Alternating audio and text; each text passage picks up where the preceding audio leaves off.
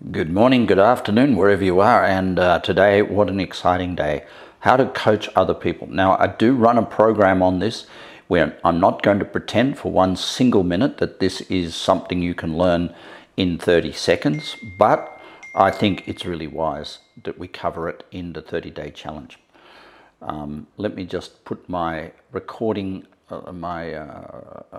app on shut up, whatever that's called. Do not disturb. There we go, 1 hour, and we can continue. All right, well, sorry for the little break there. Firstly, let's go through what today is all about. A leader must be one with the earth. Now, there's nothing more important than to be grounded as a leader. If you're caught in fantasy or caught rattling on about possibilities, that's fantastic. That's the etheric side of yourself. And a visionary is something we all want to be near. I'm a visionary, you're a visionary. We've all got that aspect to our personality. And a visionary person talks totally in the realms of possibility. It's sort of like a dream world. And that's what you did during your vision quest. You went into, and if you did the juice cleanse at the same time as doing your vision quest, you became very etheric. Now, there are 5 elements in our constitution: earth, water, fire, air, ether. Ether is the visionary part. Ether lives off lettuce leaves. Basically, it lives off rabbit food. There we go. And the etheric part of your nature is very important. Now, if you're not highly etheric by nature, which means very tall, it means you need to push yourself into that space for periods in the day. Now, I would say a relatively short person of low altitude, as we call it, would be able to do half an hour a day celebrating their etheric nature. But any more than that, they'll become exhausted. A person who's really tall and thin may not have a lot of earth in their constitution, which is more a square body shape and a more person who's closer to the ground than an etheric person. An earth person can sit there all day and do spreadsheets and accounting and number crunching, and they're great at property development and they're great at renovating the house. The earth person can thrive in that world all day, every day, and never get tired. But an etheric person who hasn't got a big petrol tank in the earth department might be best to limit that amount of that work they do in their day to an hour. And an earth person would eat red meat, potatoes, really solid grounding food. So if an etheric person is going to do an hour a day or more than an hour a day of earthy type of work, then they need to possibly change their diet so that their diet matches their work. And my belief is we need to eat for our work, not eat for anything else in life.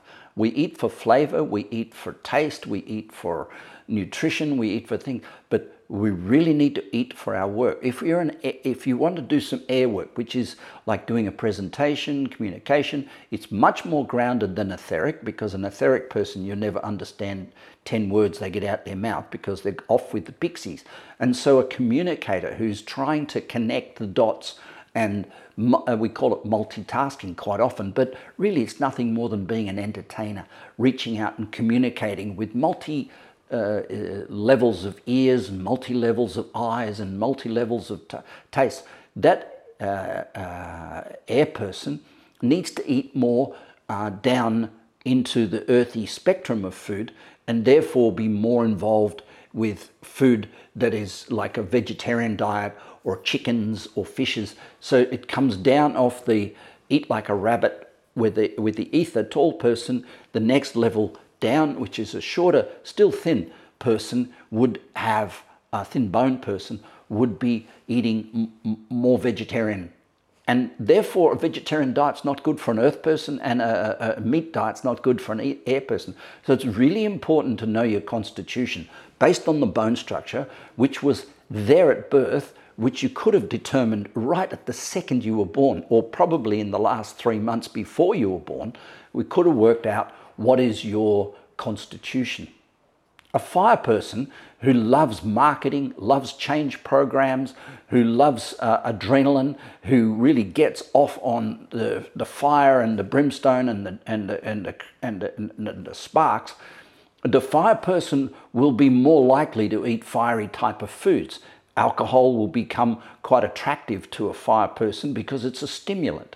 Coffee and all these other things. And so if you're doing a lot of marketing work, doing a lot of sales, doing a lot of work that involves change, radical interactive change, which is in some senses confrontational, or sales, which is highly interactive, these sorts of, at a singular level, these sorts of jobs and marketing require a fire constitution. Now, fire constitution people are built with moderate bone structure, but they're built with a really good physique, no matter if they train or don't train. So they're sort of built in what we call the triangular shape. And a fire person needs to maintain the fire food. So what is healthy for a fire person is really unhealthy for an earth or an ether person. The water person, on the other hand, if we go down, is really cool when it comes to caring and nurturing. A water person is like an Oprah Winfrey, will try all sorts of fancy diets and get really skinny and then get fat again. Now, it's not fat as such, it's just they carry a lot of water, which is a lot of energy around giving and nurturing and caring and loving and kindness. So instead of judging ourselves as overweight or not in the right perfect shape that we want to look in the mirror and see, maybe we should say, I've put on some water around my body to protect myself, or to give more nurturing in a time where I couldn't get out during COVID. I have to give more nurturing because the kids are around a lot more than they were. And that water therefore has a function, and therefore we're not judging ourselves for putting on a few kilos or even 10 kilos, whatever it is, during the COVID time, because that, if we're not a water person, we'll put the water on in order to be doing more nurturing in the day.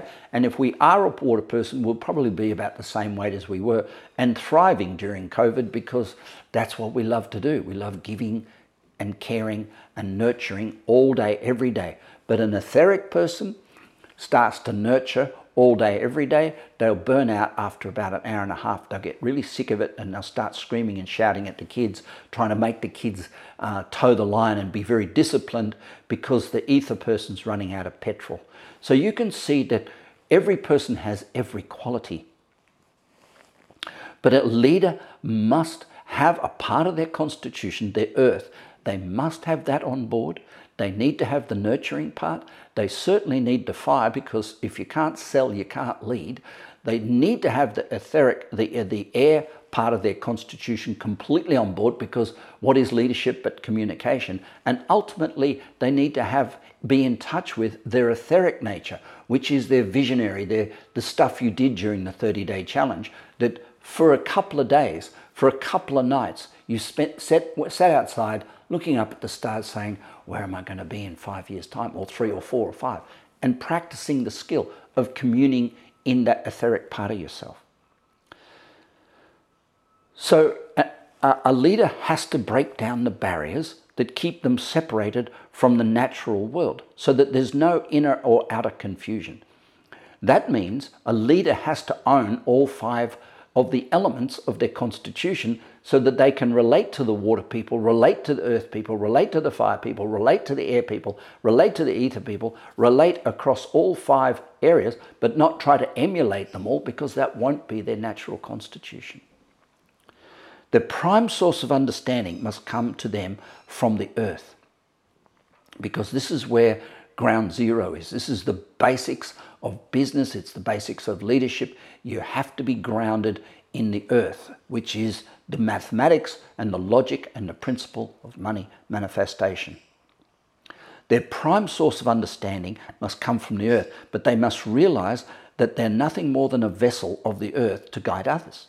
They listen to their heart, and the heart is the fire, source of the fire in our body. They listen to their heart, and not just think with their head, which is primarily the source of our etheric nature, and they truly care for people, which is in their belly, which is their water element. They love their enemies, for they believe no matter what they send out, so too will they get it in return. He, she, it, they, them care toward the land and their brothers and sisters, and this is a powerful driving force because good people make good leaders. They are not only a leader of people, but a leader of animals, plants, and the earth. Their power can be felt in the love they have for life and the faith they have in the world of creation, including all of nature. When people ask me what I'd change if I lived my life all over again, there's really only one thing, and I'd remove any angry or harsh words that I've thought or spoken with intent. So I'd just focus on 4 great virtues. I'd focus on kindness, joyfulness, equanimity, and compassion. So that would be what I'd change. I would change anything that I did with intentional harm, especially words I spoke. The intellect, which humans very often confuse with wisdom, is only an external structure, a bridge to wisdom. Wisdom is that which is learnt from within, whereas intellect is that which is acquired from without.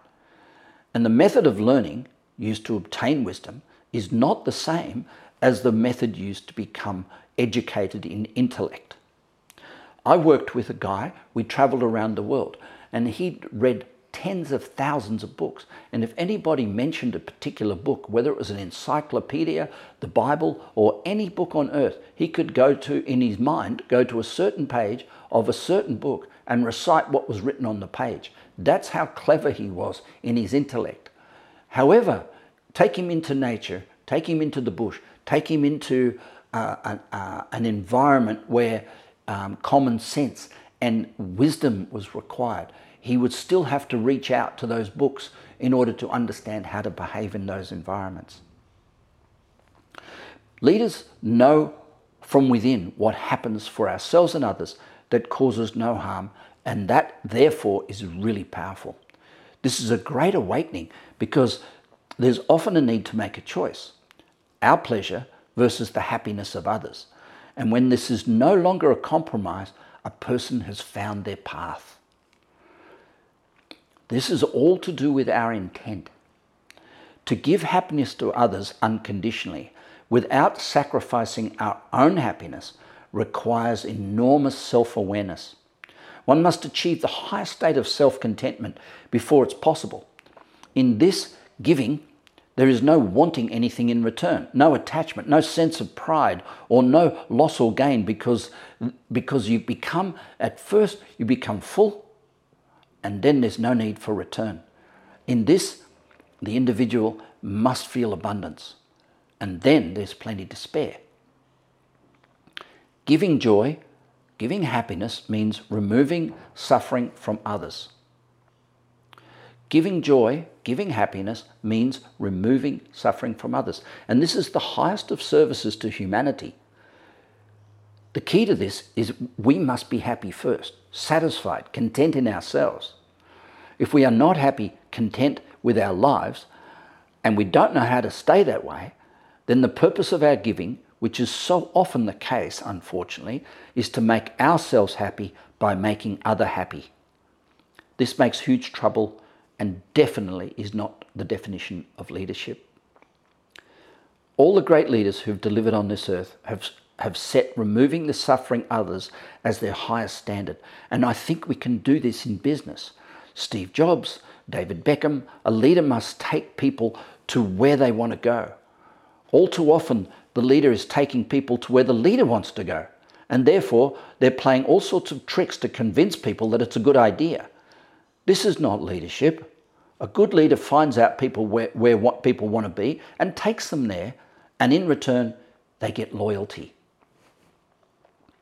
So it becomes really important that we have a clear and honest and absolutely vivid intent.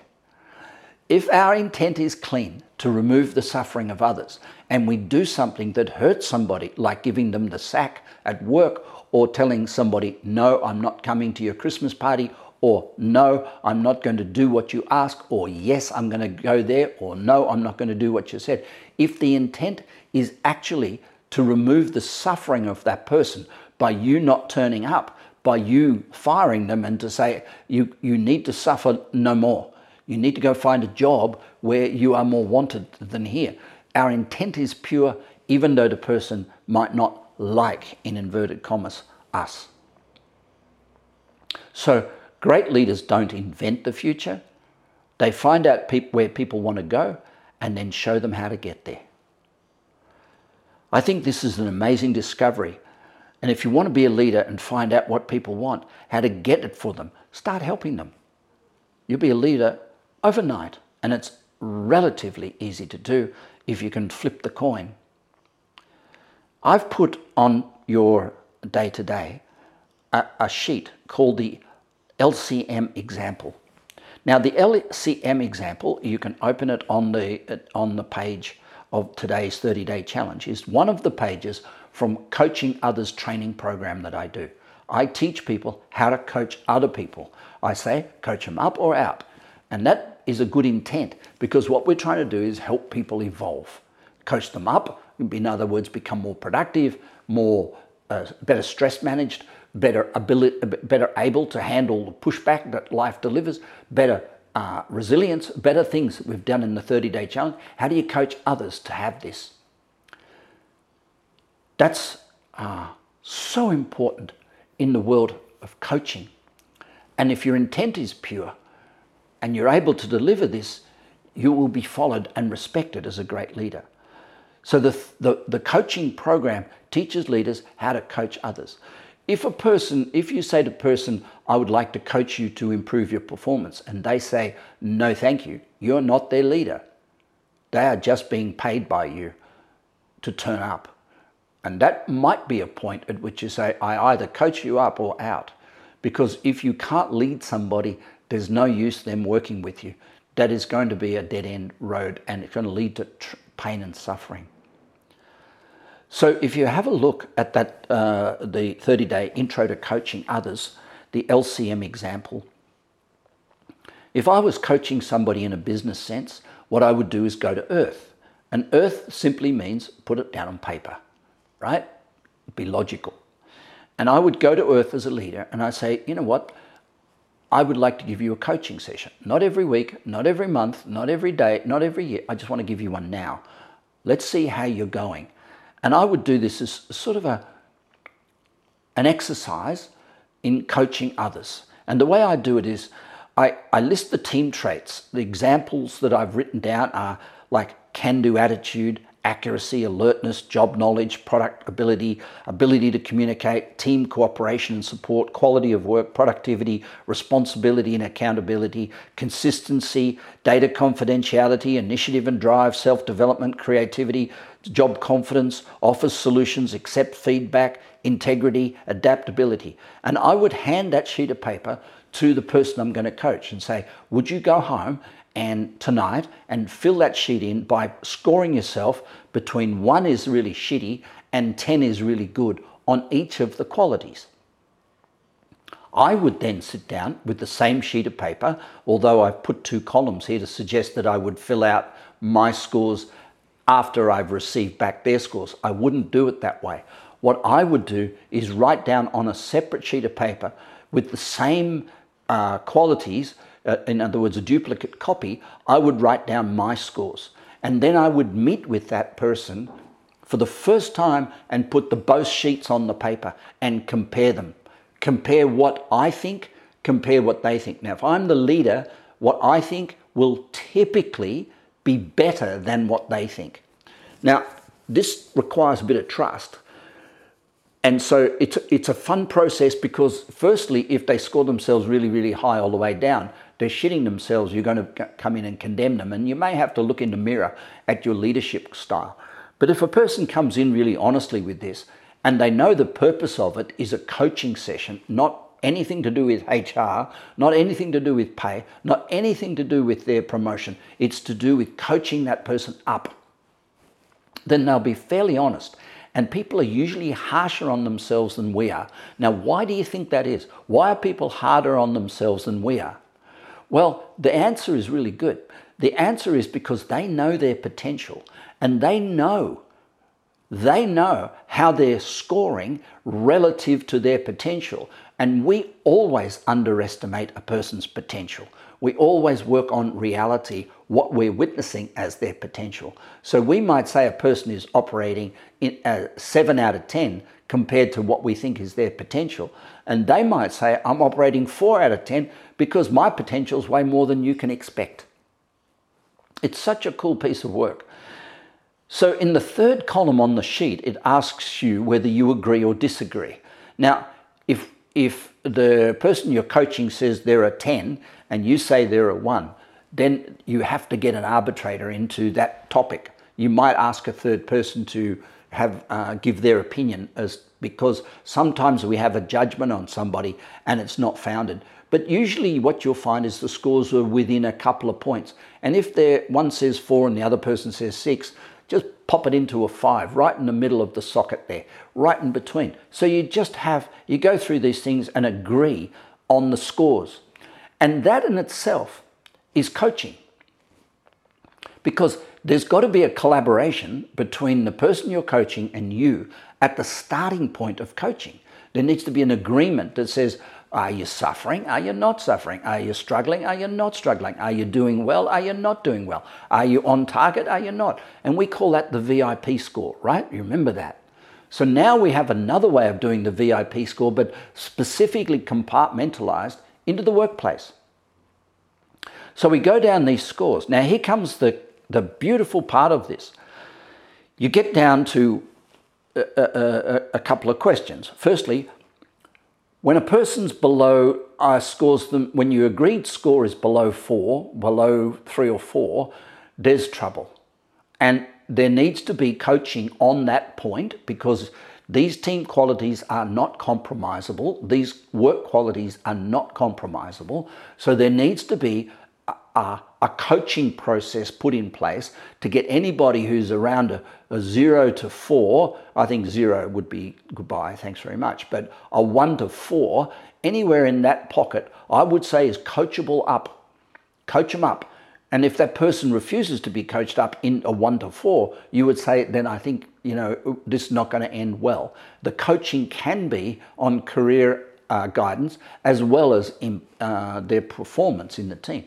From 4 up till 8, what you're going to say to that person, let's say from 6 till 8 up in the higher end, you say, if you're so good at that and you've got that much potential, how could I use that quality in you more in the workplace? Because I'm seeing someone with a lot of potential and they're scoring themselves very high, but I'm not using it enough. How could we use that more? And so what it is, it's about asset management. The asset is the capability of that person that's not being utilized. Because if a person's really in the pocket, really being sort of supported and challenged in the workplace, they're going to land somewhere on this chart between 5 and 6. They're going to land supported and challenged. They're going to see themselves as doing great, but could do better. Doing great, but could do better. If they get 6 up till 10, there's an asset that's not being used properly. It's not being challenged. If they get between 0 and 4, somewhere down the bottom end of the barrel, there's work to be done. There's coaching to be done to help that person. So that's basically those two next questions. So we get down then to filling out this overall score and agreed scores, and what we say is, if the scores a person gets are all up 100%, like in other words, what's the potential? They're really close to that. They're 8 and 10s out of the whole, all the list. Then that person's enlightened and they shouldn't be at work at all. If they get 90 to 100%, they're in a state of complete delusion, because they're perceiving that they're in perfection and there is no such person on the planet. 80 to 90, I'm not being challenged. 40 to 80, as I've just said, is just being a human being and coming to work and doing your best, support and challenge. Improvement is easy from 25 to 40, and below 25%, if the scores are down 3s and 2s all the way down the list, there's a lot of confusion as to whether this person really wants to have this job or not. And they certainly need to be coached by the leader up or out. I've written down on the sheet below that what I define as some of these, as the definition of some of these qualities, but that's just random stuff. With this one, we did it with Citibank, and what we did is we workshopped all these qualities that they said were what they'd like to be judged on and measured by, and they wrote down the definitions of them, and I've just plagiarized that.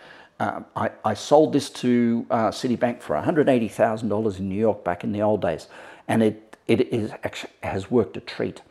Now, there are many versions of this you'll see out there. I think this one is spectacular. I've seen it work. I've put it into place, and I think alongside a commitment as a leader to bring joy, to bring groundedness, to bring reality, as well as the caring of the water element, as well as the fire of marketing and sales, as well as the air and of communication and multitasking and multi-awareness and multi-ability to multi-skill across the platform of all the areas of work. And last but not least, the etheric nature in us all, which is to visualize and imagine a future and share that imagination with our team.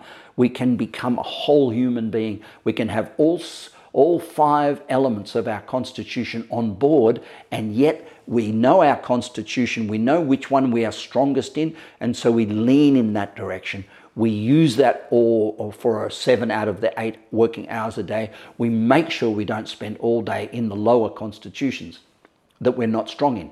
Now, how do you work out your constitution? The answer is not by personality. It's one of the most beautiful things on earth to realize that this constitution conversation we're having here today about earth, water, fire, air, ether is about your bone structure. And you can tell it in a person's face. If you ask, I will send you my